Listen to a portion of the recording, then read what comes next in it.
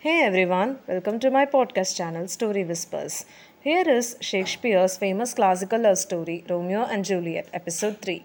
Let's continue the story. Have fun in listening to it. Outside on the streets of Verona, Benvolio and Mercutio wait for Romeo. Tybalt and Petruchio are the first to notice them and begin a fight. Tybalt explains that he is looking for Romeo in order to punish him for sneaking into the Capulets' masquerade party. Romeo was elated about his marriage with Juliet. He appears in the scene where there is a fight going on between his friends and Tybalt. He is insisting that he has no ill will towards the Capulets. Tybalt doesn't know how to handle the situation right now. Mercutio, on the other hand, challenges Tybalt to a duel. So he draws a sword and attacks Tybalt. Romeo tries to intervene by restraining Mercutio. While Romeo is holding him back, Tybalt stabs Mercutio and then flees. Mercutio is mortally wounded. After some time, Benvolio returns with the sad news that Mercutio has died. Romeo swears vengeance on Tybalt and they fight aggressively. Romeo ends up winning by killing him. Later, Benvolio suggests that Romeo has to escape from this place as the prince will arrive soon.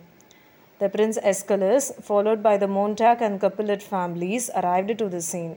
Benvolio tells him the whole story, but the prince blames Romeo. As a result, he exiles Romeo from Verona, threatening the boy with the death sentence if he does not obey. Juliet sits in her room, waiting for Romeo to arrive.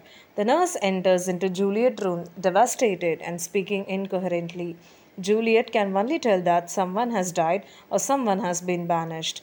The truth is finally revealed by the nurse, and Juliet laments Romeo's exile. The nurse promises to track down Romeo, who she suspects is hiding with Friar Lawrence, and bring him to Juliet's bedside that night.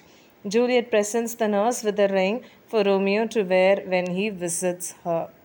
Friar Lawrence informs Romeo of his punishment in the chapel where he is hiding, adding that he should be happy that the prince banished him but not with the death sentence.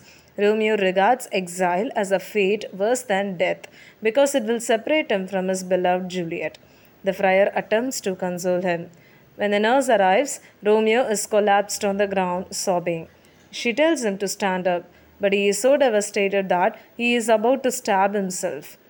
She snatches his dagger from his grasp, and Friar Lawrence pleads with Romeo to look on the bright side. At least he and Juliet are still alive.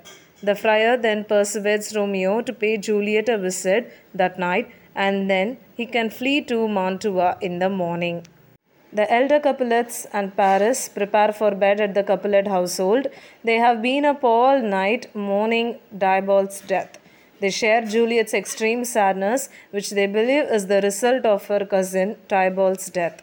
Lord Capulet determines right then that Juliet will marry Paris, partly because he believes it will lessen her grief, and that the marriage ceremony will take place later that week.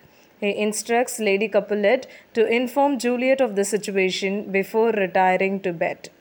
The following morning, Romeo and Juliet lie in her bed, pretending that the night has not passed. When the nurse informs Romeo that Juliet's mother is approaching, he descends from the balcony and bids her farewell. Romeo then starts his journey to Mantua. Lady Capulet tells Juliet about her marriage plans, hoping to cheer up her daughter. Juliet, on the other hand, refuses the marriage.